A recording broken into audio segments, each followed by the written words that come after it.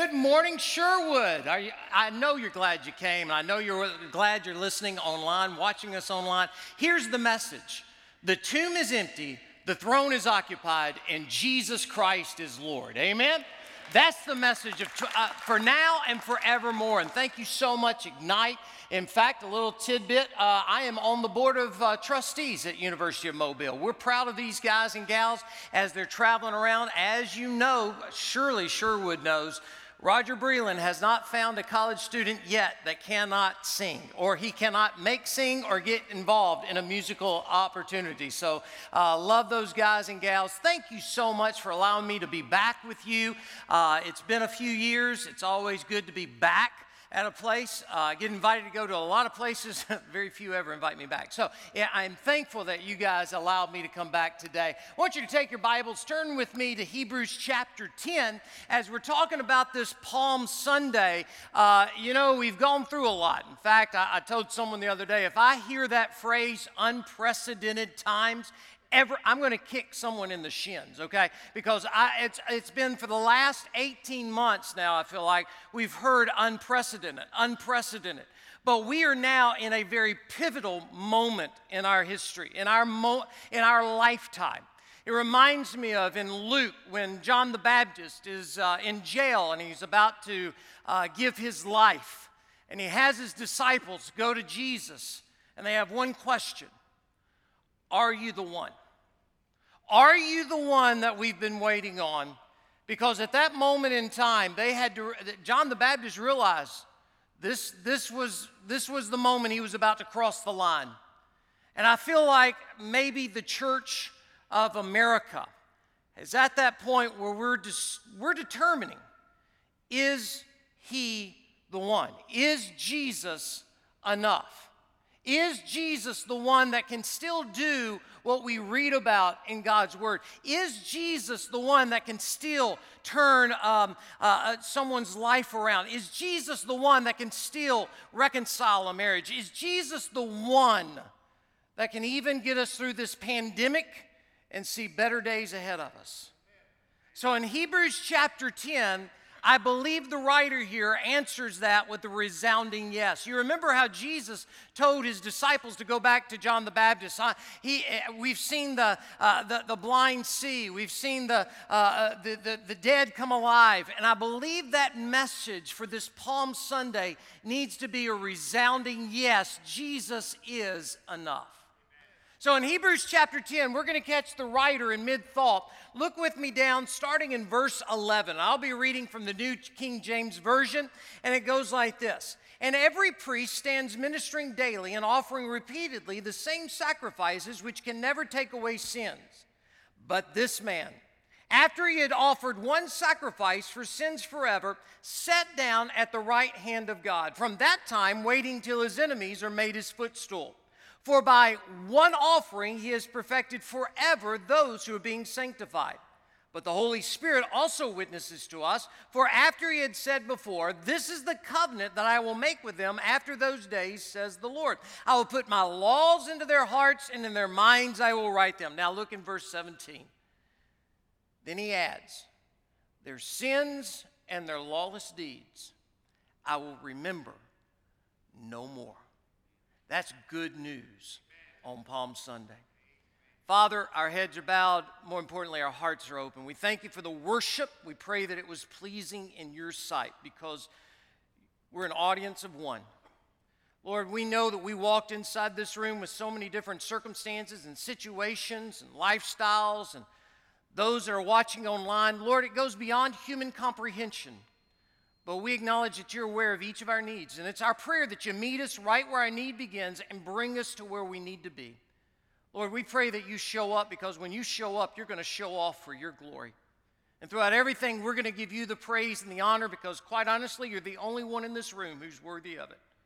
And we pray our prayer in the name that is above every other name, Jesus Christ, Lord.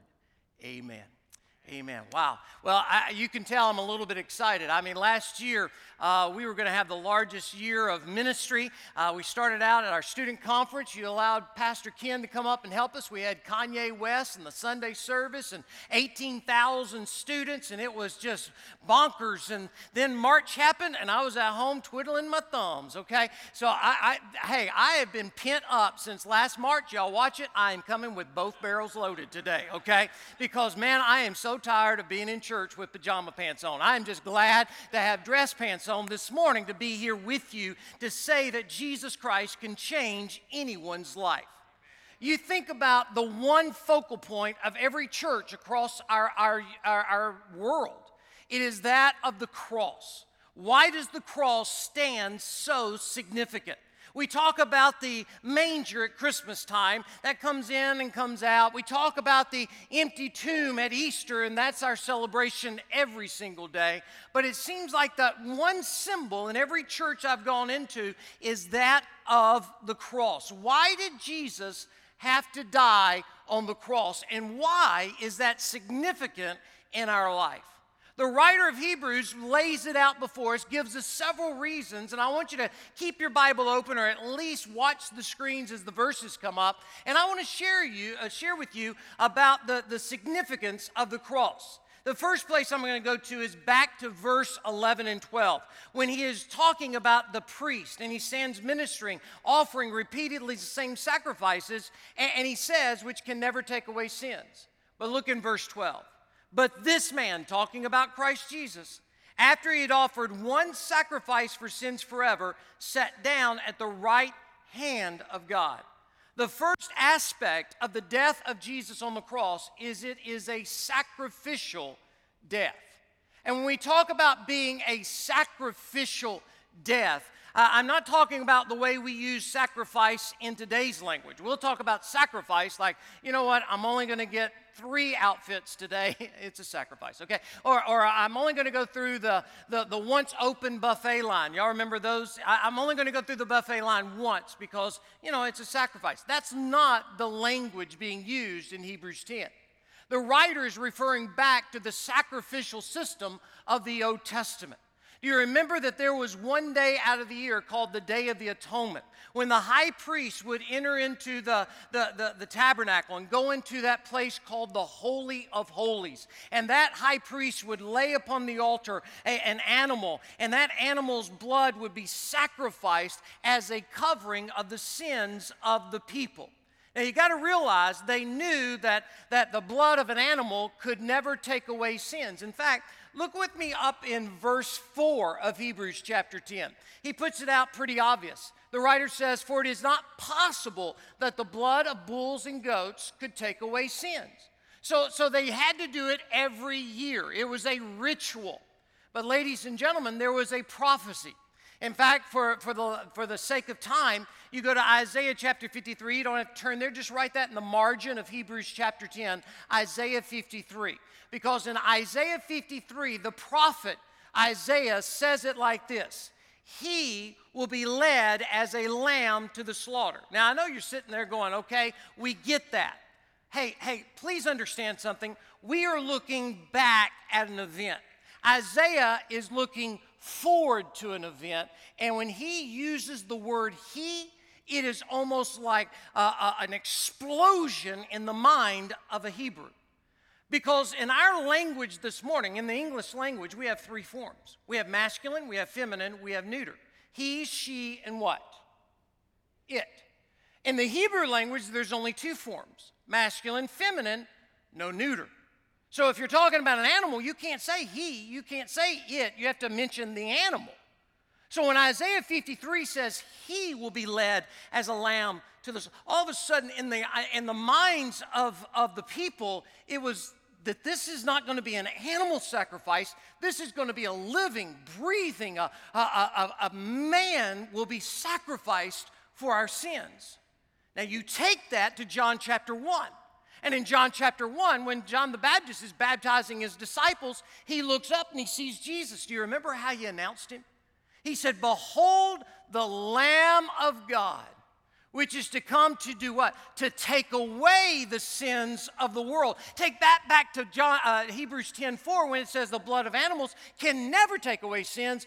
John the Baptist identifies Jesus as the one who's to come to not forgive us of our sins, but to take away our sins. So when Jesus went to the cross, he was a living, breathing man, and for 33 years he walked among us, and he never once says, pay me. He doesn't even say, thank me. He says, follow me, because he went to the cross, and when they lifted him up with one hand, because he was firmly grasped to God's deity, because he is all God. But with the other hand, he could reach out to the sinfulness of mankind, and when they lifted Jesus Christ up, he became a sacrifice for my sin. Now, I'm telling you, some of you are sitting there right now going, thank you for the Bible lesson. But how is this relevant going through a pandemic?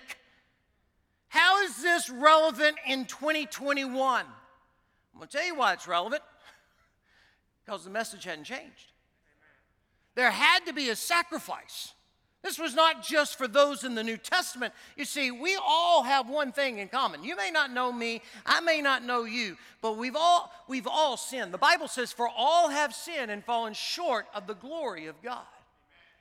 In fact, if you don't believe me, I'm going to ask you a question. If you've ever told a lie, ever, I'm not talking about today, okay? If you've ever told a lie in your entire life, would you just raise your hand right now? Keep it up, keep it up, keep it up, keep it up. Now I want you to look around the room. Do you see all the other hands of the liars who came to church this morning? Y'all see that? All right, you can drive. And if you're watching online, you know you've done something wrong. The Bible says, for all have sinned. How does that happen? We don't know each other. We didn't all grow up together, but it's a universal fact. All of us have done something wrong. You have to go back to the Garden of Eden. And the Garden of Eden, you've got to realize there is deep spiritual truth because the woman was deceived. But the man, Adam, deliberately disobeyed. And from that moment, sin has entered the veins of every man, every woman, every boy, every girl. We're sinners before a holy God. Now, ladies and gentlemen, please, I love to preach about the love of God. I love to preach about the forgiveness of God. But I have never read in my Bible where it says 3 times he's loving, loving, loving. I've never read where it says 3 times he's forgiving, forgiving, forgiving. But you know what I do read? Constantly. He is holy, holy, holy. Absolutely perfect. So understand, I'm separated from him. And the reason why I get a little excited when I'm talking about Jesus is because I know I have been barred from going into God's presence by myself. But here's the good news. When I couldn't come to him, he came to me. Jesus is the one who died on the cross as a sacrifice for my sin. He died as a sacrifice for your sin. And when Jesus died, it's a sacrificial death. Now, not only is it a sacrificial death, I want you to see the second thing, and that is it is a single death. When I say a single death, I want you to go down to verse 14. Listen to what the writer says here. He says, for by one offering he has perfected forever those who are being sanctified. So when I say it's a single death, let me paraphrase. Let me give you 2 aspects of this. The first aspect is only Jesus could do it. You see, you could be sitting there today going, well, I'll pay for my own sins. You can't because you're a sinner. Jesus is the only one who could pay that price for you. If we've sinned, we've separated ourselves from God. So only Christ can be the one who paid the sacrifice for us. Doesn't matter how much money you drop in the offering plate. Doesn't matter how good you've tried to be. In the same way, I'd say it doesn't matter how bad you've been. Doesn't matter how far you've gone. Jesus Christ is the power to cleanse anyone's past. Because he is the sacrifice. Single in that only Jesus can do it. Let me give you the second aspect. Single and that it will never happen again. Now, when I say that, I know you're going, my goodness, Michael, Pastor Cat, why in the world would you bring an evangelist in to say something so elementary like Jesus will never die on the cross again? Can I just be straight up with you? Because now in America, when I'm sharing my faith, it's almost like people are looking at me and going, and? Can I tell you something? God's own record, he loves you. God's own record that he sacrificed his son for us to have life. But Jesus will never die on the cross again. It's almost like people are going, well, maybe if something spectacular happens. We live in the age of being spectacular. We gotta have more lights. We gotta have more smoke. We gotta have more and more and more. And I'm going, ladies and gentlemen, what would he have to do? Maybe this morning, if your roof were to part and the skies would separate and you would see him as he is, would that be enough for you to surrender your life to Jesus? Because I got news for you. If you wait till that happens, you probably waited too late. The world says, prove it to me, then I believe. Jesus says, believe me, I'll prove myself to you. He will never go to the cross again. The first time he came, he was born in a manger. Next time he comes, he'll be wrapped in majesty. First time he came, they allowed him to ride a donkey, like we're talking about this morning, Palm Sunday, into the city. The next time he comes, he'll be riding a white stallion to victory. The first time he came, they placed a crown of thorns upon his head. But ladies and gentlemen, the next time he comes, he is crowned King of Kings. Jesus Christ will never suffer through the cross again. So if you're sitting out there waiting for the next revelation, waiting for something more spectacular, can I ask you something? Just allow the smoke to clear. Allow the lights to fade. And maybe this morning to take an evaluation of your life to go, has Jesus Christ changed my life?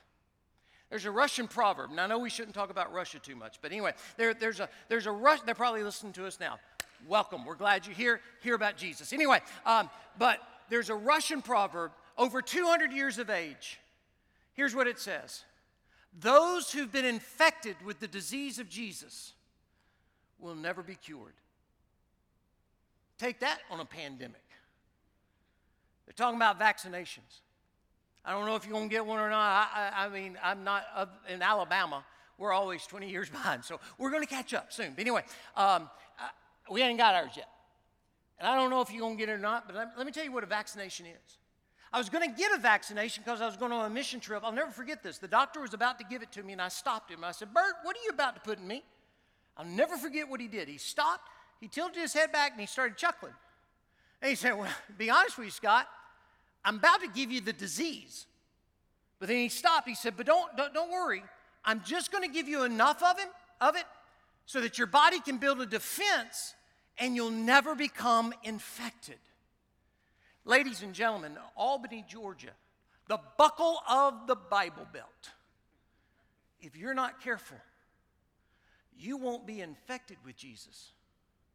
You'll just get enough of him into your system to become vaccinated against him. Where you can come to the services and listen to because these folks are talented. Listen to the message as long as it's not too long and there's a couple of jokes in it. And walk out of here, and if you're sitting there going, I don't know if I'm infected with Jesus or vaccinated against him, here's the question. Look at me, don't miss this. Has Jesus changed your life? If he hadn't, don't walk out that back door until you open up this door and say yes to him. You see, it's a sacrificial death. It's a single death. Let me give you the third one. It is also a satisfying death. Go down to verse 17. I love how the writer puts it. He says, then he adds, their sins and their lawless deeds I will remember no more. Man, all of a sudden we understand Jesus did not only come just to forgive us, he came to cleanse us. Because if all he did was forgive us, we still have a problem called sin. It's forgiven, but it's still there. No, when Paul says, I am a new creation, it means I'm not turning over a new leaf. I've become a whole new tree. All of a sudden, Jesus has changed everything about me. And the writer here says their sins and their lawless deeds will remember no more. So two aspects of this. First of all, the sacrifice has been received because of what took place on Resurrection Sunday. When they placed Jesus' body in that borrowed tomb and they put a big stone in front of it and the whole world seemed to whisper, it's over, he's out of here. But on the third day, the stone was rolled away, not to let Jesus out. He was not cramped up inside that tomb going, man, I hope they don't forget about me. Understand, the stone was rolled away to allow us to go in and find that he who went in is no longer in. Ladies and gentlemen, he's out. Jesus Christ is alive. The sacrifice has been received. Second of all, what makes it satisfying is those of us who know Jesus. Aren't you glad Jesus changed your life? Amen? How in the world are we going to keep this message away from our neighbors, our friends? So I can only come up with two reasons. One, we've never experienced him. Or two, we don't believe he can do it. We're sitting here in the middle of everything that we put our trust and hope in, as we can see it in a human mind, has been snatched from us. Proverbs 13:12 says, hope deferred. The word defer means to snatch away. Hope deferred makes the heart sick. There's just a lot of sick people out there going, not with just the illness, but there's a lot of depression and discouragement. And some of us are sitting in here today going, God, can you do it? He changed my life. He changed your life. He can change their life. Man, let me just tell you about how many people are searching. I won't take long, but I got a couple of quotes here. In fact, Cameron Diaz in USA Today, she said, I hate people. When I say I hate people, I count myself. I haven't done anything drastic to change the world nor prove I like myself. USA Today newspaper. Harrison Ford in GQ magazine was asked the question of something, and here's how he responded.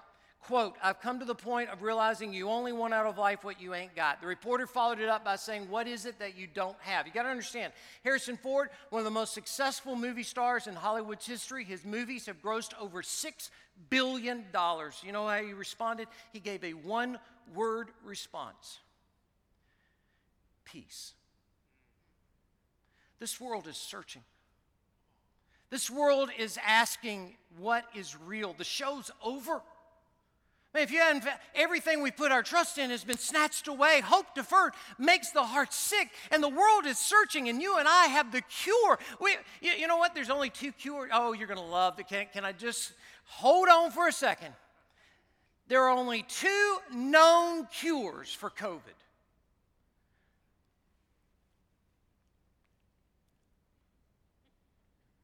Nasal saline and ultraviolet rays.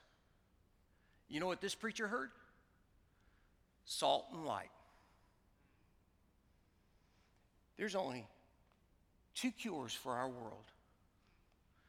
Salt and light. It's satisfying. Now, he changed my life, and I'm not going to be quiet. Amen. I'm going to give you the final aspect, and then we're done. I want you to go to the final part, and they're going to bring this up on the screen because I didn't read it. Start in verse 26. For if we sin willfully after we receive the knowledge of truth, there no longer remains a sacrifice for sins, but a certain fearful expectation of judgment and fiery indignation which will devour the adversaries. Look in verse 28. Anyone who has rejected Moses' law dies without the mercy of the testimony of 2 or 3 witnesses. How much worse punishment do you suppose will he be thought worthy, who has trampled the Son of God underfoot, counted the blood of the covenant by which he was sanctified a common thing, and insulted the Spirit of grace? Sobering words on a Sunday morning for us to discover not only is it a sacrificial death, not only is it a single death, not only is it a satisfying death, let me give you the final one. It is a sacred death. You don't take it lightly. You don't look at this and tip our hat towards him and maybe just kind of go, man, he's the God of multiple choice for me. If I have to put him in a line, yep, I'm going to pick Jesus. Nope, he will never allow you to pick him out of multiple choice. He is either Lord over all, or he's not Lord at all. It's our decision. And what the writer here is saying is, he's saying, man, if we get to the point where we just count it a common thing, we've insulted the Spirit of grace, how dare we continue to live our lives like Jesus' death was just a casual event? He gave up everything so that we could have life. But it's not absolute freedom. It is called to be in the bonds of Christ. Enslaved men and women have no rights.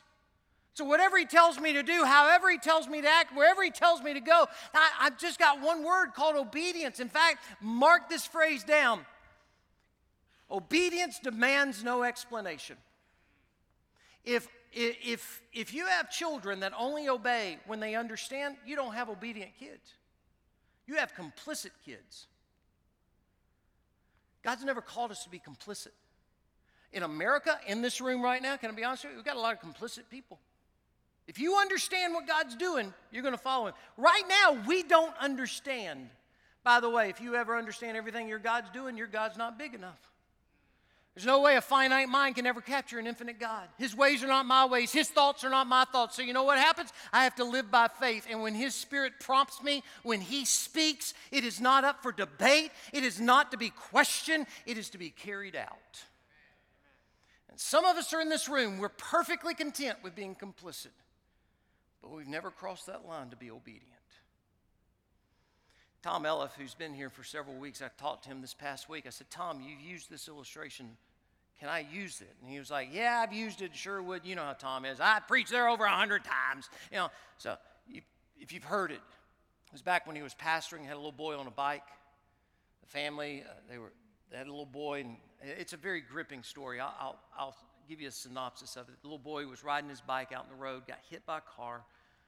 Tragedy. Everybody showed up.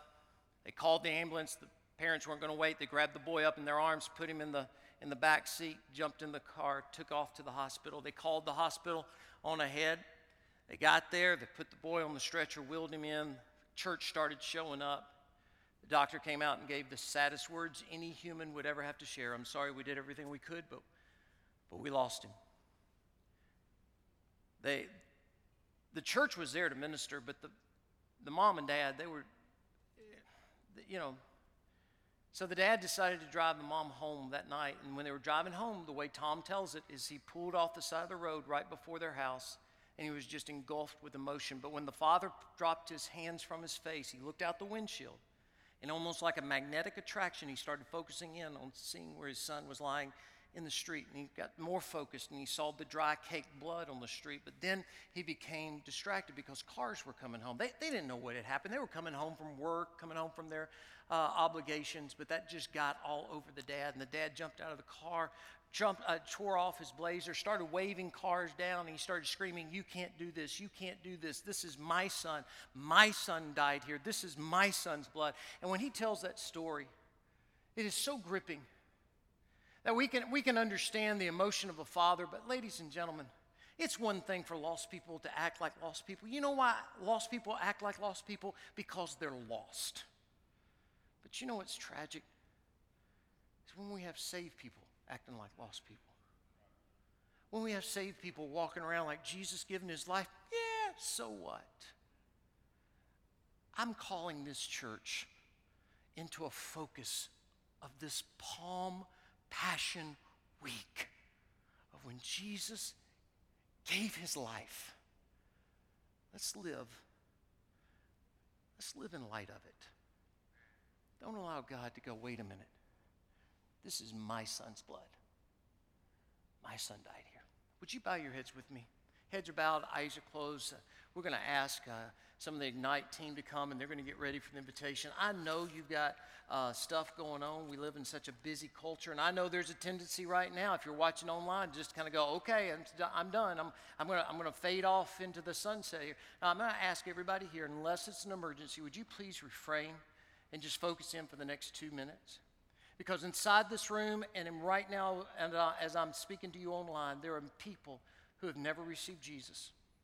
And it's not by running up and down these aisles. It's not by screaming at the top of your lungs. It's one word. It's called surrender. Crossing the line. Paul says in Romans 10, he says, "Whosoever calls upon the name of the Lord shall be saved." The word call means to stretch forth. It'd be like if you were drowning in a body of water and somebody threw you a life preserver. What are you going to do? You're going to grab the life preserver. Now, you could be sitting there going, wait a minute, that means I saved myself. No, I got to remind you, you're drowning. You can't save yourself. You have to trust the life preserver. Scott Dawson's not the life preserver. Sherwood Baptist Church is not the life preserver. Everything you've put your trust in so far has not been the life preserver. Jesus is who we're talking about. And you have to call upon the name of the Lord. I know no better way to lead a person to Christ than by prayer. It's a prayer that I can't do for you, your friends can't do it for you, your children can't do it for you, your spouse can't do it for you, your parents can't do it for you. It has to be your decision. And right there in the privacy of your own home, or right there in your own pew inside this room, if you're in this room and you've never accepted Christ into your heart, there's never been a life change take place, I'm going to invite you to pray this prayer inside your heart. The person beside you will not know what's going on, but the Bible says there's rejoicing in the presence of God. It goes like this. Dear God, I know I've done some things wrong, but I know you love me. To the point you sent your son to die on the cross for me. So right now, the best way I know how, I receive you into my life. Forgive me of my sin. Make me brand new. I know you love me. Help me to love you. Thank you, God.